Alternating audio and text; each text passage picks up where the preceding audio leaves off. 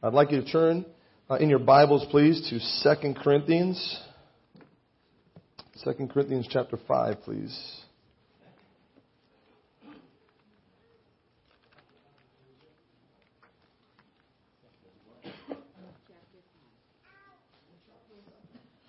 Second Corinthians chapter 5, please. Usually no one has a problem hearing me, but my voice is shot from preaching and yelling and singing for a whole week. So, mainly yelling at James, but so yeah, it was his fault. We should have took his car. But, all right. Anyhow, sorry, inside information here. Okay, 2 Corinthians chapter 5, beginning in verse 18.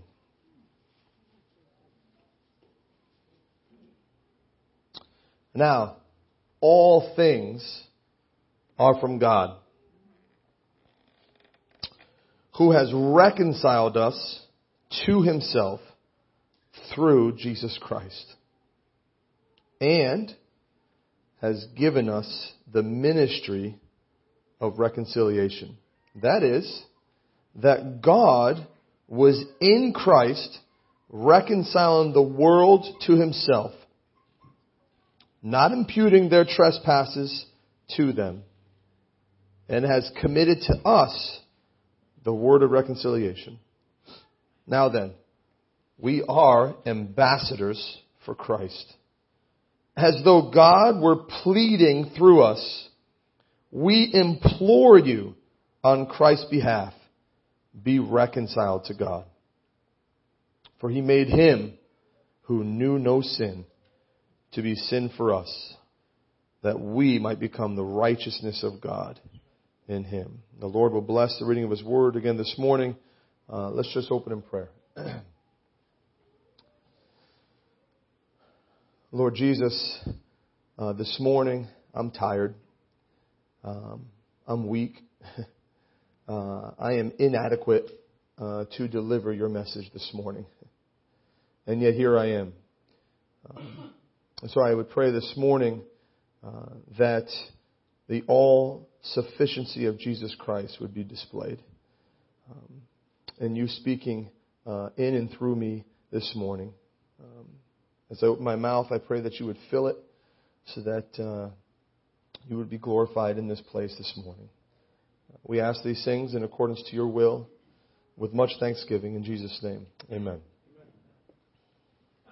This is the first of a 3-week series. What we're going to be looking at today is what is the gospel. Next week, hopefully we're going to look at why. And then the following week, we're going to look at how. Okay, so it's kind of where we're going over these next few weeks. It's been a lot of prayer and a lot of kind of meditation here. It kind of brought me to this portion as far as what is the gospel.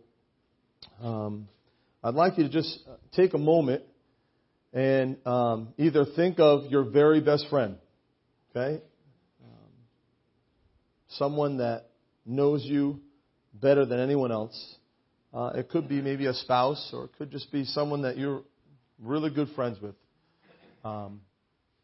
And I want you to imagine that you and your friend get into a fight, okay? An argument. That good relationship that was once enjoyed has now been strained to the point of actually breaking. You actually stop talking to that person. This was the person that you would hang out with, the person that you would enjoy a meal with, laugh together. The relationship is so strained now that you have actually stopped talking to this person. The reason is because communication to you is just too awkward at this point. There's just been too much time, too many thoughts and hurt feelings over this time that there's no way that you could ever talk to this person again. You guys actually have become completely estranged from one another. Okay? In fact, gradually and over time, you guys have actually become strangers. Where one time you were best friends, you are now strangers. You would see each other in the supermarket or see each other, out in public, and you won't even look at each other. You won't even have communication with each other. I want you to try to picture that. Maybe some of you have experienced that. Okay? Even if not, I think we can try to picture it, right? We can try to imagine how difficult that would be. And I want you to think that this will help us understand what reconciliation is. You see, because that relationship that I just tried to describe to you, that relationship that you're trying to picture in your mind, right? It can only be reversed by reconciliation. That's the only thing that's possible. Right? And so Paul here is saying this to the church there in Corinth. He's saying, listen, this is what happened with you and God. Okay? There was something there that was perfect. There was a relationship there. And because of sin, right, you have actually not just become strangers with God who loved you, but you have not actually become enemies. And the only hope for that relationship, right, is reconciliation. Right? The only way that can be reversed is through reconciliation. And here, that's what Paul's talking about. And I want to try to just, if we can today, when we think about the cross, right, when we think about the good news of Jesus Christ, at least in this portion here, I think that there's two aspects of it. Right? The cross restores.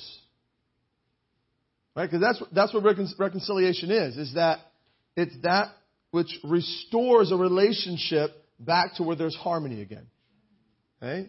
There was enmity, there was this awkwardness, there was this estrangement, and reconciliation actually restores that relationship so that now there's harmony again. And so one aspect that we see here is that the cross restores, right? But not only that, what we see here is the cross also readies. I want to try to unfold both of those if we can this morning as we think of what the gospel is. When I think about God reconciling himself or reconciling us to himself, right? Through the work of Jesus Christ on the cross, God provided a way to restore that relationship. I couldn't help but, as I was meditating, thinking on this, is three things, at least me personally in my own life, that as I've gone back to consider again the gospel and to consider what the cross did for me, is the first one I thought of was this, is that God thought of me. I don't know if you've ever really thought about that or considered that, is the fact that I was a stranger, right? I was completely alienated from God, an enemy of God, and yet in 1 Peter chapter 1, verse 2, it says that God chose me according to the foreknowledge of him. And then in Romans chapter 8, verse 29, it says, for whom he foreknew, he also predestined to be conformed to the image of his Son. Now listen, I know these are big words, foreknowledge, and I'm not going into the sovereignty of God today. Okay? The reason why these verses are in my mind is, you know what? When you think that God chose you, right, according to his foreknowledge, you know what that means to me? It means that God was on your mind. I mean, that you were on God's mind. Before the foundation of the world was laid, God thought of me. I was on God's mind. Like he thought of me.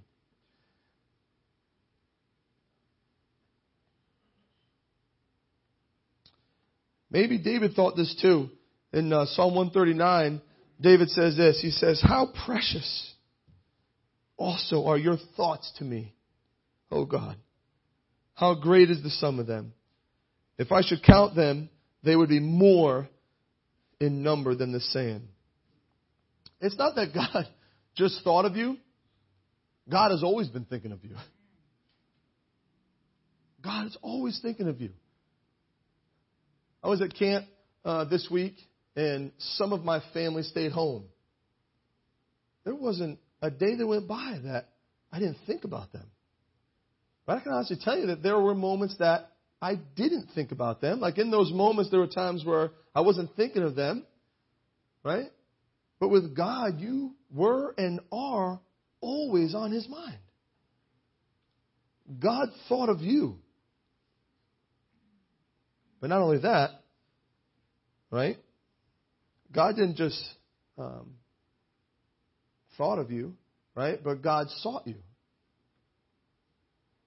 Right? God actually just didn't think about you, but He saw you. Right? And what I mean by that is not just that He saw you, but God actually saw what you needed. Like He saw, oh man, there's a huge need right here. There's a disconnect here. There's a need for restoration. God saw that. In fact, I love the hymn there, right? Where it says, Jesus sought me when a stranger, wandering from the fold of God. Right? Jesus actually sought us. Right? He sought me. There's a portion there in Genesis, right? You remember you have Abraham and Sarah, and they're promised a child, and time goes by, and Sarah and Abraham take matters into their own hands. And Sarah says, hey, listen, God has promised a child. We're kind of old. We can't have children. How about you sleep with my maidservant? And that's how God will give us a child. And the Bible says, some scary words, Abraham heeded the voice of his wife. In that case, that was not a good idea. There are other times where we do heed the voice of our wives. But in that case there, he did, and unfortunately, it was not part of God's plan. Ishmael was born, and there's a scene where after the baby's born, Sarah, right, she's a little envious, she's a little jealous, and she kicks Hagar out, sends her out into the desert, right? This wasn't Hagar's fault, right? This was Abraham and Sarah's idea, right? It's not her fault that she could have a baby. But you picture this woman, right? This woman is out there in the desert with her son, all alone, right? A stranger out there. And the angel of the Lord meets her. The Lord Jesus Himself meets her out there. And I love the two questions He asks her, right? And I think it's the question that God is asking each one of us today. Each one of us who have never put our faith and trust in Jesus Christ, He says, hey, Hagar, where are you coming from? Where are you going? Right? Listen, I don't know where you're coming from this morning. Okay? I don't know where you're going. Okay? That's the question God asks each and every one of us. And He asks her, He says, where are you coming from? Where are you going? And she says, well, my mistress, Sarah, has kicked me out. And the Lord Jesus says, listen, go back to her. Go back, submit yourself to her. Go back to her. But what she says is an amazing thing, right? It says, she then called the name of the Lord who spoke to her, you are the God who sees. For she said, have I also here seen Him who sees me? She understood. You imagine that? The Lord Jesus saw her, even in the middle of a desert, okay, all alone. He saw her, and she recognized that He's the God who sees. Listen, God not only thought of you, right? God saw you as well. And God saw your need. He saw what you needed. In fact, Luke chapter 19 says this. It says, the Son of Man came to save those which were lost, right? No, He came to seek and to save those who were lost. We all know the stories there of the sheep and the lost coin, right? The prodigal son, right? Pictures of our Savior, the Lord. He is seeking those who are lost. He's concerned with those who have a need. He's looking. He's seeing where they're at. So not only, as I think of this idea of a God reconciling man to Himself, He not only thought of us, and He not only sought us, but praise God this morning, He bought us. He bought us. See, in order for us to be restored, in order for us to be reconciled, a price had to be paid. It had to be. You were there lost in the slave market of sin, and He was willing to enter into that slave market of sin. And here it says, through His Son, buy you back. God bought you.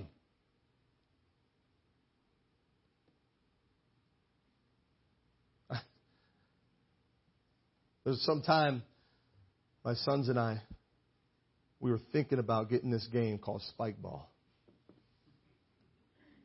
It was popular. Right? Everybody's talking about this game, Spike Ball. And everywhere we went, we go down to Branford Point, there were people playing Spike Ball. You know, I get a text from Mike Asa one day asking me about Spike Ball. And I'm like, man, you know, we would think about Spike Ball all the time. And then there came a time where I was looking at Spike Ball. I was scrolling through and I was like, oh, I saw that it was a lot of money, Spike Ball. You know. But there had to come a point, right? If I wanted Spike Ball, I had to buy it. I had to buy it. Lord God, He thought of me, and He saw my need, and He said, I'm going to do something about it. And we all know the tremendous price that it cost Him, His own Son. Jesus Christ had to become a man, right? Jesus Christ had to walk this earth and suffer at the hands of men, go through unnecessary humiliation, right? And ultimately be nailed to a cross because God knew that was the only way that we could be friends again, that we could be restored and we could have that relationship again. It's the only way.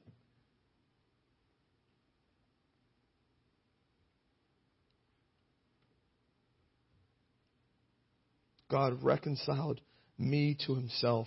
I was an enemy. I was a stranger. I was lost. I was helpless. I was without strength. I was hopeless. And in this portion that we read here, in verse 18, He says He did it through Christ. And in verse 19, He did it in Christ. That's how God did it. He bought me with the precious blood of His Son, Jesus Christ. I love the NIV version here, verse 18, where it says, now all things are of God. NIV translates it, all this is from God. You had nothing to do with this. Right? All this was from God. Right? But even as I say that, right, even as we look at the gospel and we look at how the cross restored us, right, there's something else here that we see.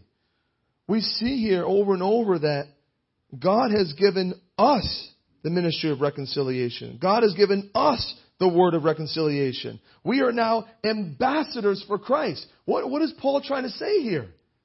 He said, listen, the cross doesn't just restore you. The cross readies you. You think back of when you got saved. You think about that moment when you realize that, wow, there's a God who thinks of me. There's a God who sees me. There's a God who loves me. And He bought me with the precious blood of His Son. If you think back of how that all happened, you remember? God used His ambassadors to show you all that. Right? Think back. Who was it? Right? Was it someone who just happened to randomly witness to you that day?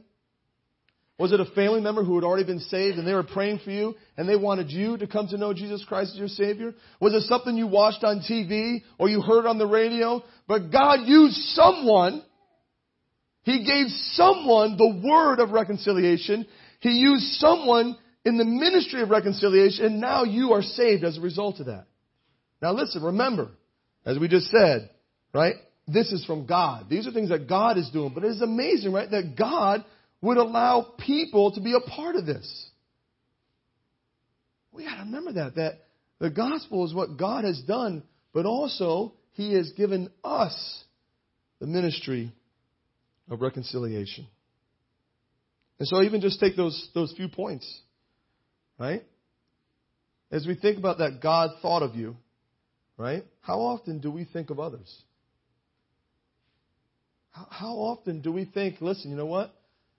The overwhelming need of people around us.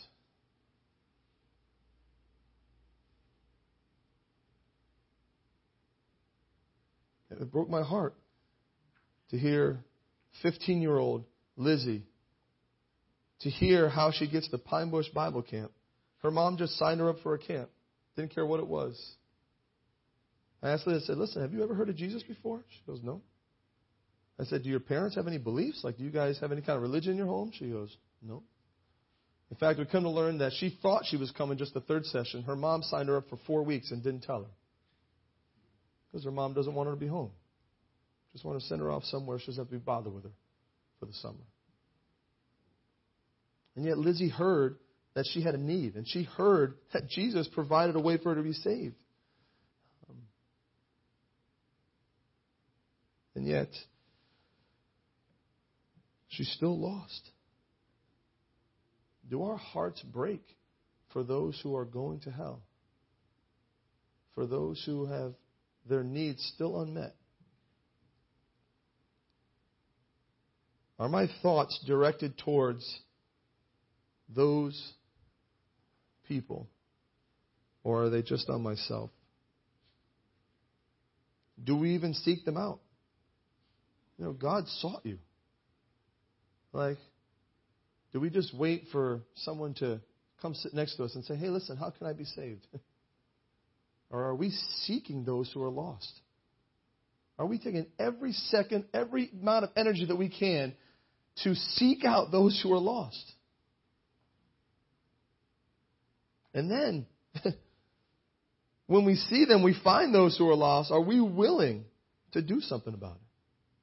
Now, again, knowing that it's God that does these things. But are we willing to give a word of reconciliation? Are we willing to fulfill this call, this ministry of reconciliation? I think our tendency is not to do this. Right? Our fallen condition is that we're not programmed this way. I'll try to illustrate to you in this way. And I asked my wife if I could use this as an illustration. She gave me permission. Our first child, with Lydia, there came a night 10 days after she was due, which is usually the case with our children, where Amy started to feel uncomfortable. And so that evening, we went through the night there, and Amy's contractions were getting worse, and we didn't sleep that whole night. And come morning time, she had called the doctor's office, and they allowed us to come in that morning. They checked her out. I want to say she was 3 centimeters dilated. And they said, listen, you've been up all night. They said, why don't you just come into the hospital? We'll induce you, or we'll allow you to get to the next stage here in the hospital. So they said, or you can, if you want, go home and get to that next stage on your own. So I was like, oh, man, all right, we can go to the hospital. And Amy's like, no, we'll go home. Okay. It was funny. I was on the way home, in the middle of her contractions. She was like, what was I thinking? But we got home. It was in the morning sometime. All day there, into the afternoon. She suffered. And it got to a point where she said, John, I don't want to feel one more thing. So we called them up. They said, meet us at the hospital. We get to the hospital. Again, I don't know how many centimeters it was. She was pretty ready to go. And long story short, she gets to the point where it's time to push. And, with your first child, at least I've heard, with the first child, the labor is difficult. And just, again, picture my wife, just the pain and the agony and this whole unknown, right? And we get to a point, and I apologize for the picture here, but we get to the point where the baby crowns. And the midwife said something funny. She said, Amy, touch the baby's head. I said, my wife's having a really difficult time pushing. Labor's really tough. And the midwife said, Amy, just trust me, just touch the baby's head. And so as Amy reached down and touched the crown of that baby's head, these are my wife's words. She goes, oh, that's right. She goes, I hadn't thought of you until now. that whole time, right? Which is fine, right? Now she was consumed with herself. She was consumed with the pain and consumed with getting through this. And it was in that moment she realized, oh, that's right. There's someone else that I should be thinking about. I wish I could tell you that at that moment it got easier. It probably didn't. But for her in that moment, she realized that, oh man, my thoughts were consumed with myself. And I forgot about you. Isn't that what we do?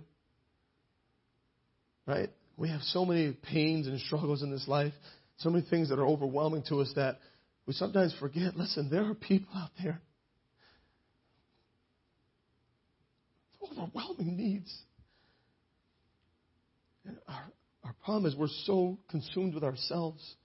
And we just need to take a moment, and maybe God can use His word this morning to speak to each one of us, is that, listen, there's someone else to think about. There's a dying world.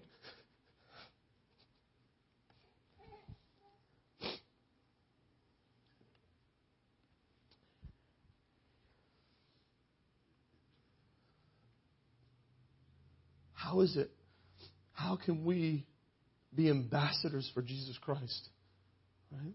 God has given us a word of reconciliation, this ministry of reconciliation. I want to try, if we can, illustrate it with a story here in John. Turn with me, please, to John chapter 6.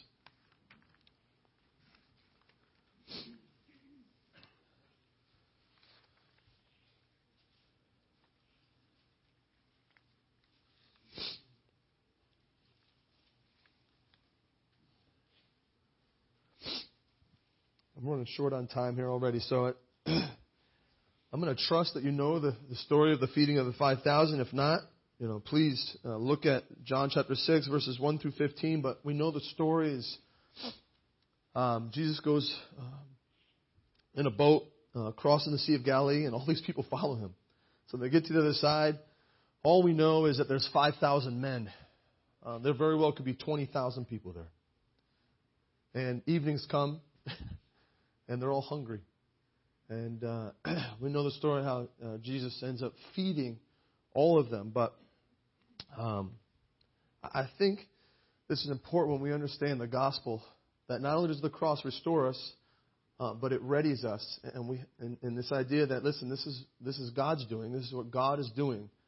Is I think this illustrates for us here the story that God uses inadequate people, okay, who surrender what they have to Him to meet the overwhelming needs of others.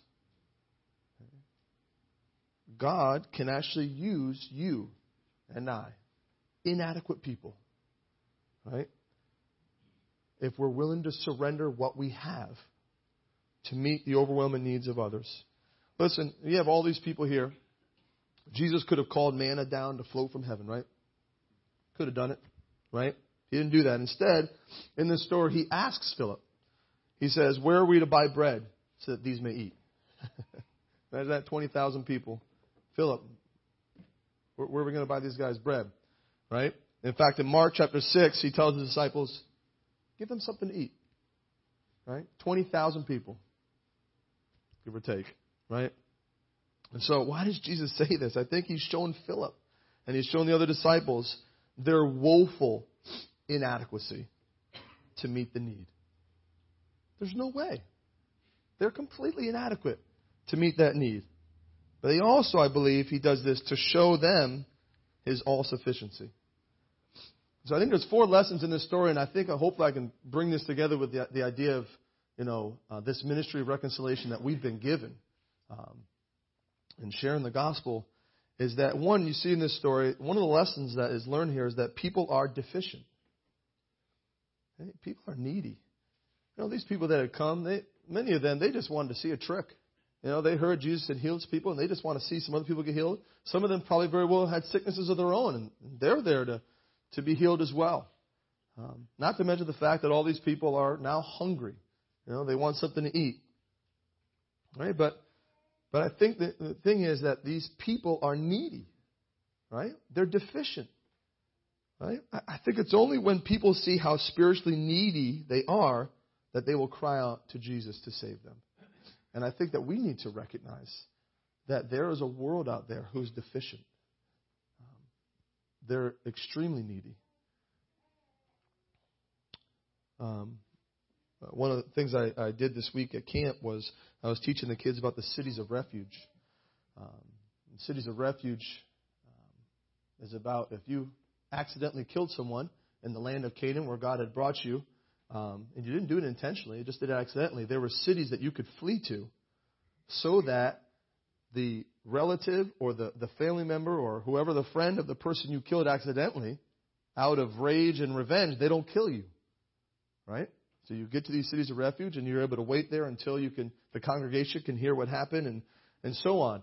But one of the great things it pictures there is that the manslayer was guilty. Even though it was an accident incidental, if he at any point was outside the limits of the city of refuge and the avenger of blood killed him, the avenger of blood wasn't guilty. Right? He had to understand that even though it was unintentional, even though it was accidental, he was guilty. That's one of the things that we try to share with the campers this week, and it's one that we need to understand that we're living in a world where people are guilty. They're deficient. There's a need there. There's a relationship that needs to be reconciled, needs to be restored. But not only that, what we see here in this story is that the Lord's people are insufficient in themselves to meet people's needs. We are completely insufficient to meet people's needs. I think that's important for us to recognize. Not only that people are deficient, they are needy, but that we ourselves are insufficient. You see what Philip does here? When Jesus says, hey, listen, go buy something for them, Philip did the numbers without even considering the Lord's power, and he concluded with business-like efficiency. He says, all right, 8 months' salary, and that's what it is. 200 denarii was about 8 months' salary. Right? He's saying 8 months' salary of a working man is not sufficient for each one even to get a little. Right? You got over 5,000 people here. He's doing the math. He's like, Lord, even if we have 8 months' salary and everybody just gets a little bit, it's not enough. Right? And the problem was they didn't even have 200 denarii. Right? But even if they did, it wasn't enough. Right? And even if they had more, let's say they had more than 200 denarii, where are they going to go to buy it? Right? There's no supermarkets, right, just down the road that had enough to feed 20,000 hungry people. They were completely insufficient to meet the overwhelming needs of those people at that time. How often, right, do we throw up our hands and we conclude that we can't do something for the Lord? Because we calculate based on our own inadequate resources. Just as Philip did. And here's this lad, right? Here's a lad with 5 barley loaves and 2 fish. What does the disciples say? What are these for so many people? What are these? So listen, we need to understand that people are deficient, people are needy, but the Lord's people are completely insufficient to meet the overwhelming needs of people. Why is that important? Well, I think what Christ wanted to show here is the third point, is that Jesus Christ is all sufficient to meet people's overwhelming needs. You see, John here brings out Christ's all sufficiency in at least 5 ways he does here. Right? He brings out that Christ is all sufficient. 1, Christ is in control of the whole situation. Right? The Bible tells us here in this story that he said this to test him, for he himself knew what he would do. Jesus already knew what he was going to do. But he said this to them just to test them. Right? So we need to understand that Christ is in control of every situation. I think we need to understand that Christ is more concerned for needy people than we are. He was concerned about these people. He wanted them to get something to eat. The disciples, right? Well, we'll get to that. Third point is Christ is not limited by our inadequate resources. Right? It's interesting, right? When Philip came up with the whole 200 denarii estimate, right? Jesus didn't say, okay, go take a collection from the crowd and see how much we get. No. When Andrew offers his apology, when he says, but what are these for so many people? Jesus didn't say, you know what, I bet there's more food out there in the crowd. Let's get everyone to share. Jesus wasn't limited in any way by this meager lunch. At all. Listen, he is not limited today by the fact that we don't have enough money, we don't have enough time, we don't have enough talent to get the gospel to a needy world. That doesn't limit Jesus.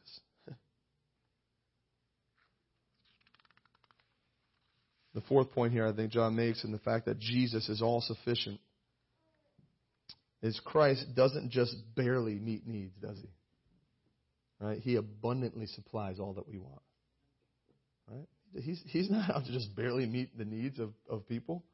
Right? We talk about this, right? Paul was so excited that not only did he receive the ministry, right, of the gospel, but the fact that he could preach the riches of Christ. He thought that was awesome to be able to tell the world, listen, you don't understand the riches of Jesus Christ. Jesus here shows that he abundantly supplies all that we want. And John draws an interesting contrast here, right? Right here you got Philip saying for everyone to receive just a little, right? He says, hey, listen, even if we had 200 denarii, that's not enough for everyone just to receive a little. And then Andrew, of course, says, but what is this? What's 5 loaves and 2 fish for all these people, right? What does Jesus say to them when they're distributing it? He says, give them as much as they want. He doesn't say, hey, guys, listen, let's pray. Make sure everybody takes 3 first. That's what we do in my family. In my family, everybody's got to just take 1 the first time. Make sure there's enough, to get around. Jesus says, no. Hand out, give them as much as they want. They can have whatever they want. And then lastly, Christ is sufficient not only for physical needs, but especially for spiritual needs. What's interesting is in this portion, with Jesus feeding the 5,000, in verse 35 of this chapter, what does Jesus claim to be? I am the bread of life. See, this is really a picture of Jesus Christ. Right? That Jesus Christ is sufficient to meet the needs of the world. Okay? Even though, listen, people have a tremendous deficiency, right? There's a tremendous need there. And even though we are completely insufficient to meet that need, Jesus Christ is all sufficient to meet the needs of the world we live in. The last point here is Christ is efficient, right? In meeting the needs of people through his inadequate people who yield their inadequate resources to him. Did you catch that? For whatever reason, God has chosen to use inadequate people with inadequate resources to meet an overwhelming need in this world. That's what God decided to do. He's given you and I the ministry of reconciliation. He's given you and I the word of reconciliation. That's what the gospel is. He has made you and I ambassadors for Jesus Christ. Someone asked Robert Morrison, he was a missionary to China. They said, do you really expect to make an impact on that great land? He says, no, sir, but I expect God to. Hudson Taylor, who also went to China as well, he said, all God's giants have been weak men who did great things for God because they reckoned on God being with them. I was just reading a post of Melinda de Leon, and she was posed with this question. She said it's been challenging for her, and I'll read it to you. It says this: is what you're living for worth Christ dying for? Is what you're living for worth Christ dying for? Listen, God thought of you. God sought you. God bought you. Right? And He has given us now this ministry of reconciliation. Right? Are we thinking of the world in which we live in? Are we considering the great need that is around us right here in North Branford? Or are we just thinking of ourselves? And what are we doing? What are we doing to seek those who have this need?